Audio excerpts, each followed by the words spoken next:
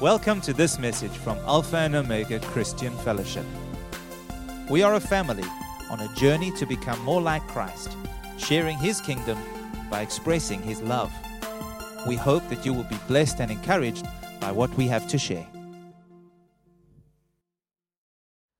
This morning I want to continue on from where I left off last week. Last week we spoke about the fruit of devotion. And I want to do just a brief recap of some of the things I spoke about last week. I opened the service with asking the question, what is God saying to you in this time and season? In this season of your life? What is God saying to you? And if you look at me and say, Michael, well, I'm not really sure, then that tells you something. It doesn't tell me anything, but it tells you something. It tells you, if I say that I don't know what God is saying to me right now, it tells me that I'm out of kilter with God's heartbeat for me right now. How can I cooperate with what the Spirit of God wants to do in my life in any given season if I don't even know what He's saying to me? I can't. Amen? And if I had to ask you the question this morning, how many of you believe that God loves you? You'd all say, I believe it. How many of you believe God wants to use you and use your life for His glory? You'd say, I believe it. And then I'd ask, how do you believe God wants to use your life for your glory and for His glory? And we don't always know the answer to those questions. The fruit of devotion is what we're going to be talking about. Last week, we looked at the story of 4 Jewish boys, Daniel, Shadrach, Meshach, Abednego. We looked at the story of their life and how they were taken into exile into Babylon by King Nebuchadnezzar. The king said, these guys, you can give them a portion of all the food that the king eats. They decided, no, we just want the vegetables, please. And they ended up looking better and healthier than everybody else. And so that was granted to them. And immediately they stood out head and shoulders above the rest. There was favor on their lives. It was evident to see. And this is the one thing that we'll keep coming back to again this morning. There was evidence in their lives of the fruit, which was the fruit of their lifestyle. A little while later, we heard how the king put up a golden statue, said whoever doesn't bow to the statue will be thrown into the furnace. Shadrach, Meshach, Abednego, thrown into the furnace. They said, he gave them one last chance to repent. He said, we won't repent. Our God will save us from this furnace, and even if He doesn't, we won't bow the knee to you. And we know the story. They get thrown in, they come out, not a hair singed, they don't even smell of smoke, and the king gives glory to God. A little while later, we hear the story of Daniel, how a new king comes to power, and he says that his advisors say to him that for a period of 30 days, no one should seek advice or pray to anybody else, but should only come to you as this new king. And of course, Daniel goes home from that, opens his windows and prays. The Bible says, as was his custom, 3 times a day. And he unashamedly opened his window. He didn't even do it in secret, but he prayed. He prayed to his God. And that said something. That says something about not just his boldness or, it says something about his level and his depth of faith and of trust in God. As a result, the king begrudgingly throws him into the lion's den because the king really loved Daniel. He favored Daniel. Throws him into the lion's den, goes down the next morning, finds Daniel still alive, happy as, and promotes him again. And we see the story continues to play itself out. Daniel has visions, he interprets dreams, he interprets writing on the wall. And we see that throughout their journey, God showed these Hebrew men great favor, and their lives were a testimony of God's goodness and God's favor upon them. Deliverance again and again, provision again and again of ways and means and of wisdom and of knowledge. And the whole point that we made with the message last week is that the courage that these men found in their moment of trial didn't come just in that moment. It's not something that was just added to them at that moment when the trial came, but it was the product of a lifestyle of dedication and spiritual discipline towards God. The Bible says that if you faint in the day of adversity, your strength is small. Adversity itself does not bring forth strength, it only reveals it. And many of us face adversity, and we realize only then, when it's too late, that our strength is not enough. Now we need help. Now we run to somebody to pray for us. Now we run this way and that way. We didn't see it coming. And when it came, we simply weren't ready. And that's just perhaps a trial or a tragedy that hits us. What about opportunities that come our way? What about opportunities that come our way that God wants us to meet? Opportunities that God wants to use in our lives to take us into another season, to another level spiritually, to unlock something within our lives. We meet somebody, there's an opportunity for ministry, for that person to come to the Lord, perhaps for that person to be delivered or healed. But we're not ready. We not only don't recognize the opportunity, maybe if we do recognize the opportunity, we don't feel we can meet it. Do you understand what I'm talking to you about? These moments that we see throughout the Bible of people having incredible encounters with God, most of them are not just one-off moments that God rocks up and does something amazing. There's a cooperation, there's a following, there's an obedience. Sure, there's an initial moment where we meet God. There's an initial moment where our hearts turn and we begin to follow. There's a time and there's a season, like the people of Israel when they were babies, when they were in Egypt, where God provided miraculous signs and wonders, brought them out of their captivity, brought them into and through the wilderness, took them into the promised land. But once they got there, guess what happened to the miracles? They stopped. God required them to begin sowing seed and reaping a harvest. He wasn't going to keep providing manna every single day anymore. You are going to have to take responsibility for your well-being. God said to Joshua, I'm going to give you this land, but I'm going to give it little by little, because if I give it to you all at once, it's going to crush you. It's going to overwhelm you. But little by little, you shall inherit the land. And folks, in our spiritual walk, there is so much that Jesus Christ has given to us. Everything freely available to you and I from the moment we give our lives to Jesus Christ. But appropriating that and the manifestation of that comes little by little. There are moments where God, it's as though heaven invades earth and God does something miraculous or supernatural and moves us on, a provision, a revelation, whatever it may be. But none of us live in that perpetual state. So what is required of us? To remain ready, to remain full, to remain usable or useful or fruitful in the hands of God. It's a lifestyle where every morning I come to God and I say, Lord, here I am. What are you saying to me today? How may I worship and bless you today? And we all know that in the busyness of today, that's easier said than done, right? It's easier said than done. The fruit of these Jewish men's spiritual practices are the manifestations that we see. That is the fruit of devotion. Fruit is something that manifests itself to reveal the essence of that tree. Amen? An apple tree, because of the essence that is within it, because of that from which it is made, the DNA within that apple tree, it cannot produce oranges or naartjies or pears or bananas or baby mongoose. It can only produce apples. And you even get different varieties of apples. Granny Smith, Golden Delicious, red ones, pink ladies these days. But the fruit of our lives is the manifestation of the essence of that which is really and truly going on within us, within our hearts. If it's anxiety, it's going to manifest itself. If it's pride, it's going to manifest itself. If it's wholehearted trust and devotion to God, it is going to manifest itself. And Jesus has a lot to say about fruitfulness. I'm talking about spiritual disciplines. And the way that we think about discipline, especially concerning our spiritual lives, is really important because it has a tremendous impact on our motivation. Motivation has a big role to play when we talk about discipline. Our usual perception or understanding of discipline has some bent towards punishment.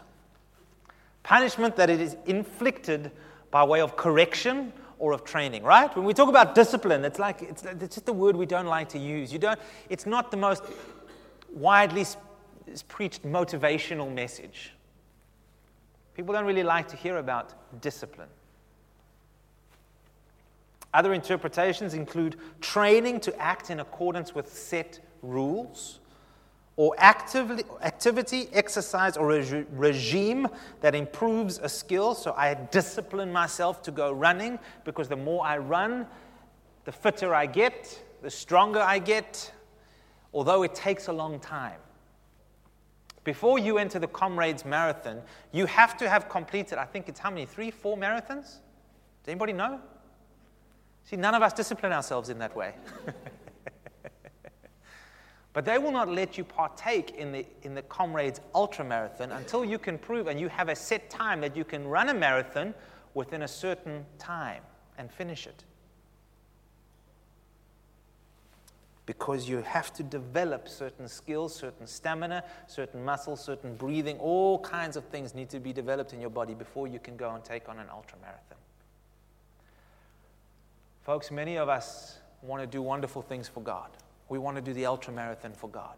We want to be the next so-and-so for God. But we can't run around the block spiritually.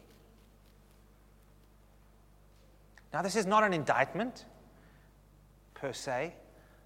This is not a finger wagging to say, but it is a point where I can say, you know what, Lord, I'm going to start with running around the block. As they say, then I'll kick it under the bed when I'm finished. I'm going to start with what I can do. I remember when I started running years ago, man, it was rough. I couldn't do a kilometer without walking. 3 kilometers was far for me. Right now, you can tell I'm not at my fittest. I'm getting back into the running thing. 5, 6 Ks, that's rough. I can still do them because of what I built in the years ago, but it's rough. I have to start again. But I know that in 3, 6 months, I'll be able to run 10 Ks and be okay. I'll be able to run 12, maybe 15 on a good day and be okay. I'll be able to run 20 and not be okay. But but you grow. Folks, it's the same principle spiritually. We say we want more of God, and the truth is we do. But there's a price to pay. It requires discipline. We want to see the breakthrough in our lives. That breakthrough lies on the other side of a journey of discipline. And I want to say to you today that the most helpful way to think about discipline is this way. Discipline is not a bunch of chores or a bunch of tasks that you need to do or perform, even ritualistically or daily. It's not about the task. Any of us can do a task for a week or 2 weeks until the motivation runs dry. When it comes to spiritual discipline, what is required is for us to give ourselves over to something. That is what spiritual discipline is. I'm not just reading my Bible. How many of you know you can read your Bible and get nothing from it? We've all done it, right? Why? Because I haven't given myself to it. What do I mean? I've just done it. My heart hasn't been engaged in it. But yet sometimes I open my Bible and before I even start, God, I want you to speak to me. I take a moment and I worship. And I make sure that I am aware of His presence. And this isn't just some ritual of something that I'm doing. And it's amazing. When I set my heart right before I read the Word, Jesus speaks to me through the most obscure scriptures, through the most wonderful ways. And He encourages me and He lifts me up and He calls my faith and He pulls it up. How do we give ourselves over to something? How do we give ourselves to the Word of God, to spiritual growth and discipline? Colossians 3 verse 1 and 2 tells us, it says, "If then you were raised with Christ, seek those things which are above." What does it mean to seek? It means to look for. My wife and I, at home in our kitchen, we have a corner cupboard. We call it the pantry, but in truth, it is the black hole. NASA think they're really impressed about this picture they've got of the black hole. I look into it every day. Because no matter how neatly I put something into that pantry, you can never find it again. My wife has the map for the pantry. Helen, I can't find it. She gets up off the couches, opens the door. There it is, and gives it. I can never find anything in that pantry. It's a good analogy, because why? If I were to just take a step back, give it more time, shift some things around, seek for it, would I find it? Yes, I would. But I'm lazy. So I call somebody with more pantry experience to come and just give me instant results. And I want to tell you, we do the same thing spiritually. We're too lazy to search the Word of God, so we run to the pastor. Please pray for me, or what must I do in this situation? Why? Because we're programmed for a quick fix. And I want to tell you, God just doesn't work that way. If you were raised with Christ, seek those things which are above, where Christ is, sitting at the right hand of God. Set your mind on things above, not on things of the earth. The Message translation says it this way. So if you're serious about living this new resurrection life with Christ, let's pause for a moment. Serious.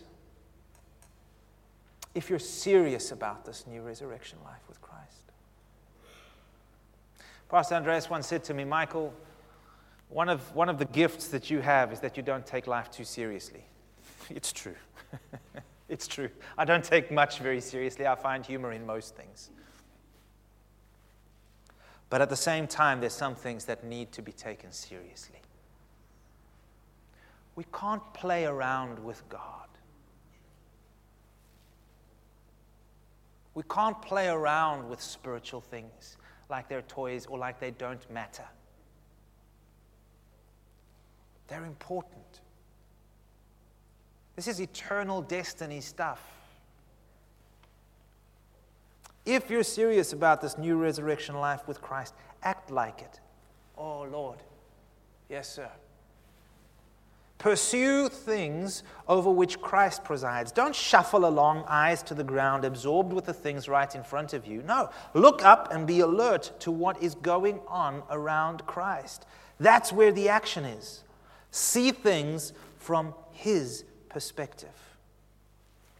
Folks, giving ourselves to one thing over or instead of another thing, that takes discipline. That takes prioritizing. And sometimes that means I've got to lay things down that are valuable or precious or important to me. That's what it means to be a disciple. It means to be disciplined in following another. It means to give myself every day to following Him. Not just that which gives me pleasure. Paul says, I discipline my body. 1 Corinthians 9, 24 and 25. Don't you realize in a race everyone runs, but only one person gets the prize, Paul says. Run to win. I've done a few park runs. I've done a few half marathons. I just run to finish. Paul says, no, train. When it comes to these spiritual things, don't just train to get to heaven. Don't just train so that you can make it and know Jesus loves you. Train to win. Train to be fruitful. Train to get hold of everything for which Christ died for you. Put in the time, put in the effort. Paul says it's worth it. All athletes are disciplined in their training. They do it to win a prize that will fade away. We do it for an eternal prize. What does he mean by I discipline my body? He says, it means that I treat it as the slave of my will. I will not allow my body or my circumstances to rule over me. When I do, I become the victim of it. How can I be led by the Spirit and led by the flesh at the same time? It's impossible. Pastor Andreas has been talking about the difference between the spiritual realm and the natural realm. And many of us struggle to discern what's going on in the spiritual realm because we're so tuned into the natural realm. If I'm tuned into a radio station, I can't hear what's going on another radio station because that's on another frequency. So if I take out another device and I now try to stream 2 radio stations, what do you think I'm going to get? Confusion is what I'm going to get. And many believers are confused. They don't know what the truth is. They don't know what the will of God is for their lives. They can hardly tell the difference between what is good and bad, right and wrong. They have no discernment in them. They are gullible. And you have false prophets that lead them astray with all kinds of foolish promises. In the church, folks. In order to truly tune into what the Spirit of God is saying, I have to tune out of. As wonderful as this device is, this cell phone, it's my worst enemy in a quiet time. It's got my Bible on it, it's got my concordances on it, and it's a lot of useful stuff. But there's a lot of really distracting stuff. Right now I'm preaching. I see I've got 1 SMS and 2 WhatsApps. I'm tempted. But I won't. But we bring these things in with us to our quiet times. And sometimes God just wants us to be alone.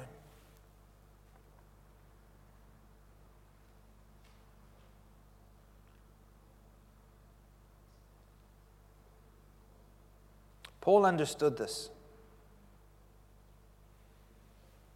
The Apostle Paul was a highly respected, highly qualified man of great rank. He was a Pharisee. He had carried great authority. He was the one who was on the mission to kill those of the way, to persecute them, to put them in prison. Until Jesus meets him on a road one day. And his life changes forever. All of that stuff. Now let's just think about it in our natural terms, if you wouldn't mind for a moment. He was the Bill Gates, the Elon Musk, if you like, of today. Highly successful, highly respected, highly influential man. And here's what he has to say about these earthly things. Philippians 3, 7-8. I'm reading from the Message. The very credentials these people are waving around as something special, I'm tearing them up and throwing them out with the trash, along with everything else I used to take credit for. Why? Because of Christ. Yes, the things I once thought so important are gone from my life.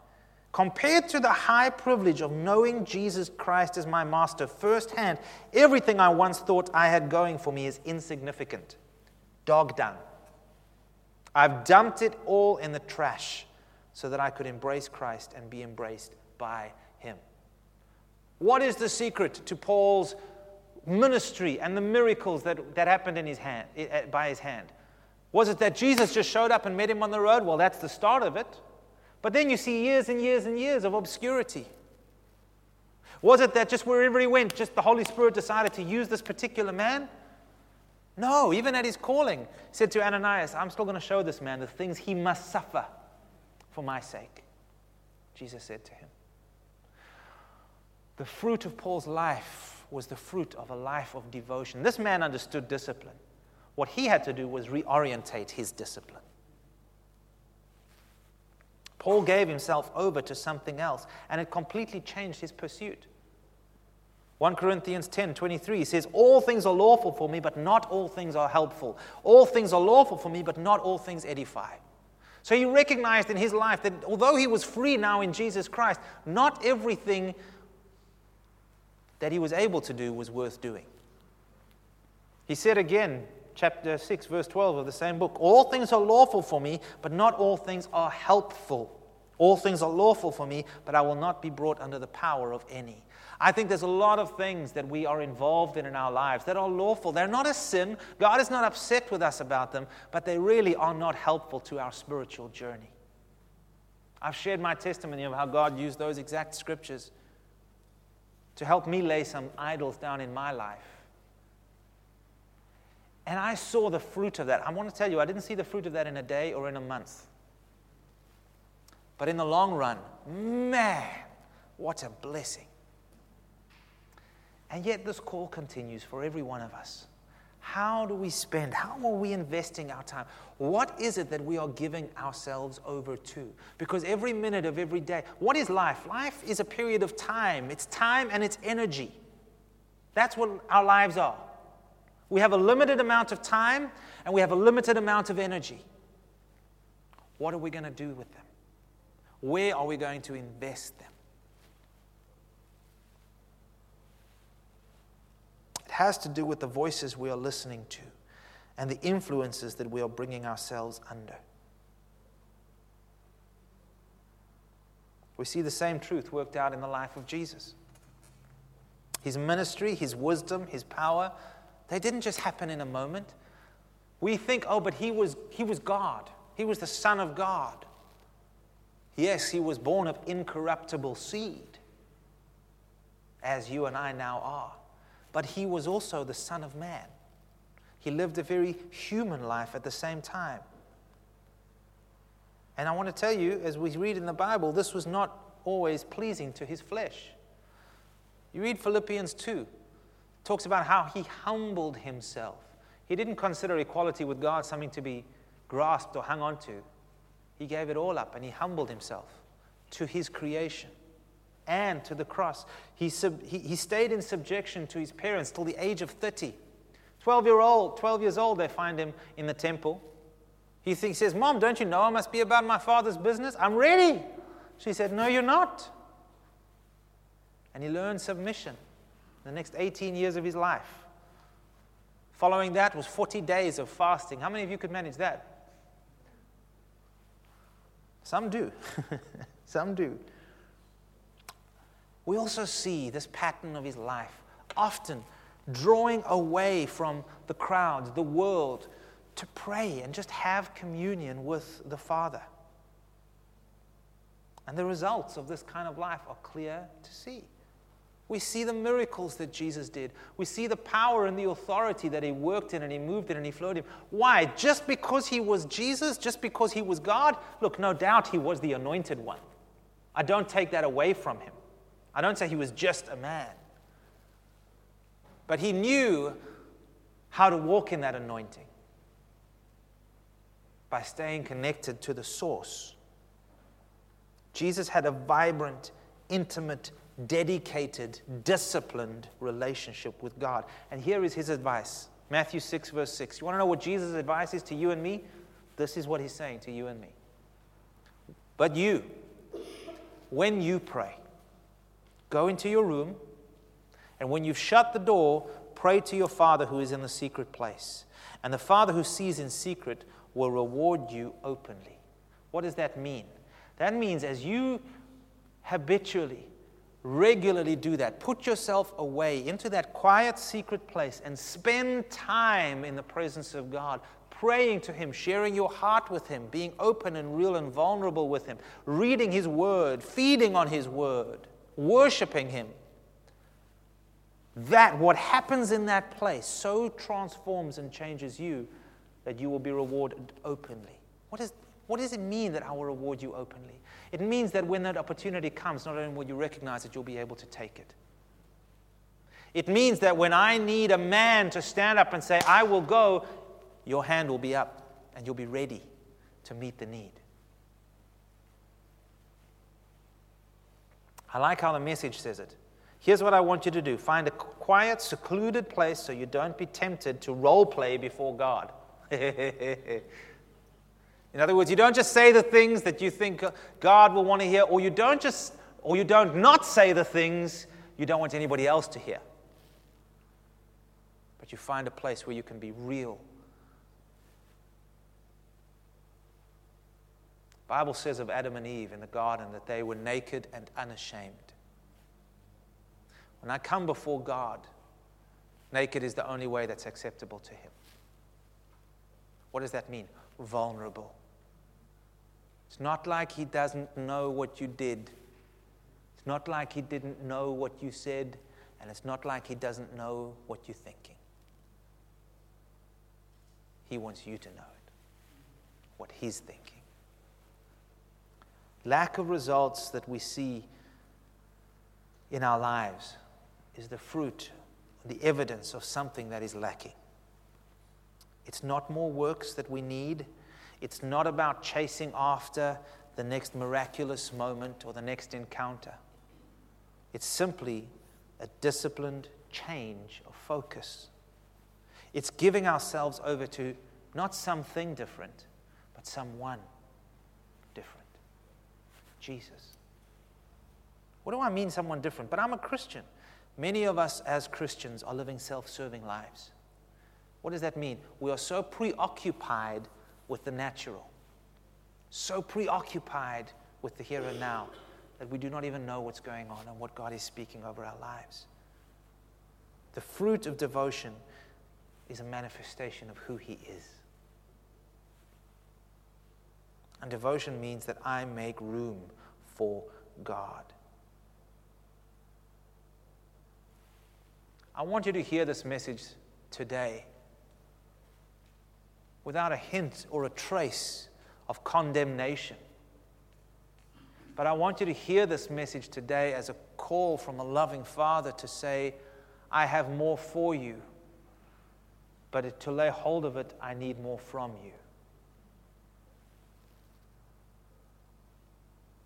There's a higher realm in the Spirit. There's a higher plane that God wants to bring us up to. We're not going to get there camping where we are. And this is not just a corporate word that I'm bringing. I want to talk to each one of you as a person, as the beloved of God, to hear His voice saying, come, come. I know you are busy. We heard that message about the tithe this morning, how miraculously when we give that 10%, the 9 seems to stretch. How many of you have experienced that in your life? You have? I want to tell you the same principle is true with time. When you put God first, He will make sure that you have time for everything else. I don't understand when students come and they say, sorry, I can't come to church, I'm writing exams this week. That's the worst thing you could do. Give God the time that is His, and He will make sure the rest of the time you have is fruitful. I don't have time in the mornings. I'm so busy, I've got this going on. Do what you got to do. Stay up late at night. Take a lunch. Do what you have to do. What is the point of all of this? The point is we need to connect with God. If I am not, when last did you win a soul to Jesus? When last did you pray a prayer that wasn't just for yourself, for somebody else that you saw answered and God intervened in a wonderful, miraculous way? If we don't have answers to these questions that don't go back 3 years, it tells me something about my heart when I'm saying, God, I'm not seeing these things. I'm not seeing the manifestation of your word. I'm not seeing the promises that you've come to give me. I'm not seeing you move. I don't have new, fresh revelations that are making me excited about my journey with you. I haven't led anybody to the Lord in ages. I haven't shared the gospel with anybody in ages. I haven't encouraged anybody or prayed for somebody who's sick. Why not? Because although Jesus lives inside of you, He's not alive inside of you. Does that make sense? I'm giving myself over to so many other things that I haven't tuned into His voice that empowers and authorizes me to go and do and be.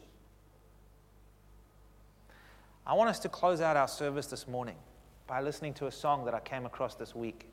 It's by a guy called Jonathan Reynolds. And the words hit me straight between the eyes. I want you to understand, folks, I preach this message to you from a place of great fear and humility because I'm in this battle with you. I don't preach it as my finger pointing at you. I'm saying God is saying this to all of us. Let's press in. These are the words to the song. He says, I find space for what I treasure. I make time for what I want. I choose my priorities. Jesus, you're my number one. So I will make room for you. I will prepare for 2, so you don't feel that you can't live here. Be welcome. Come live in me. And then he talks about moving things over. And today I want to say to you, this message brings us to a moment of choice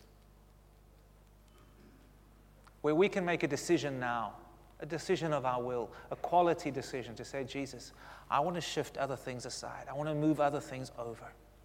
I want to make room for you. We hope that you've enjoyed this message. For additional resources and more information, come and visit us at alphaomega.org.za.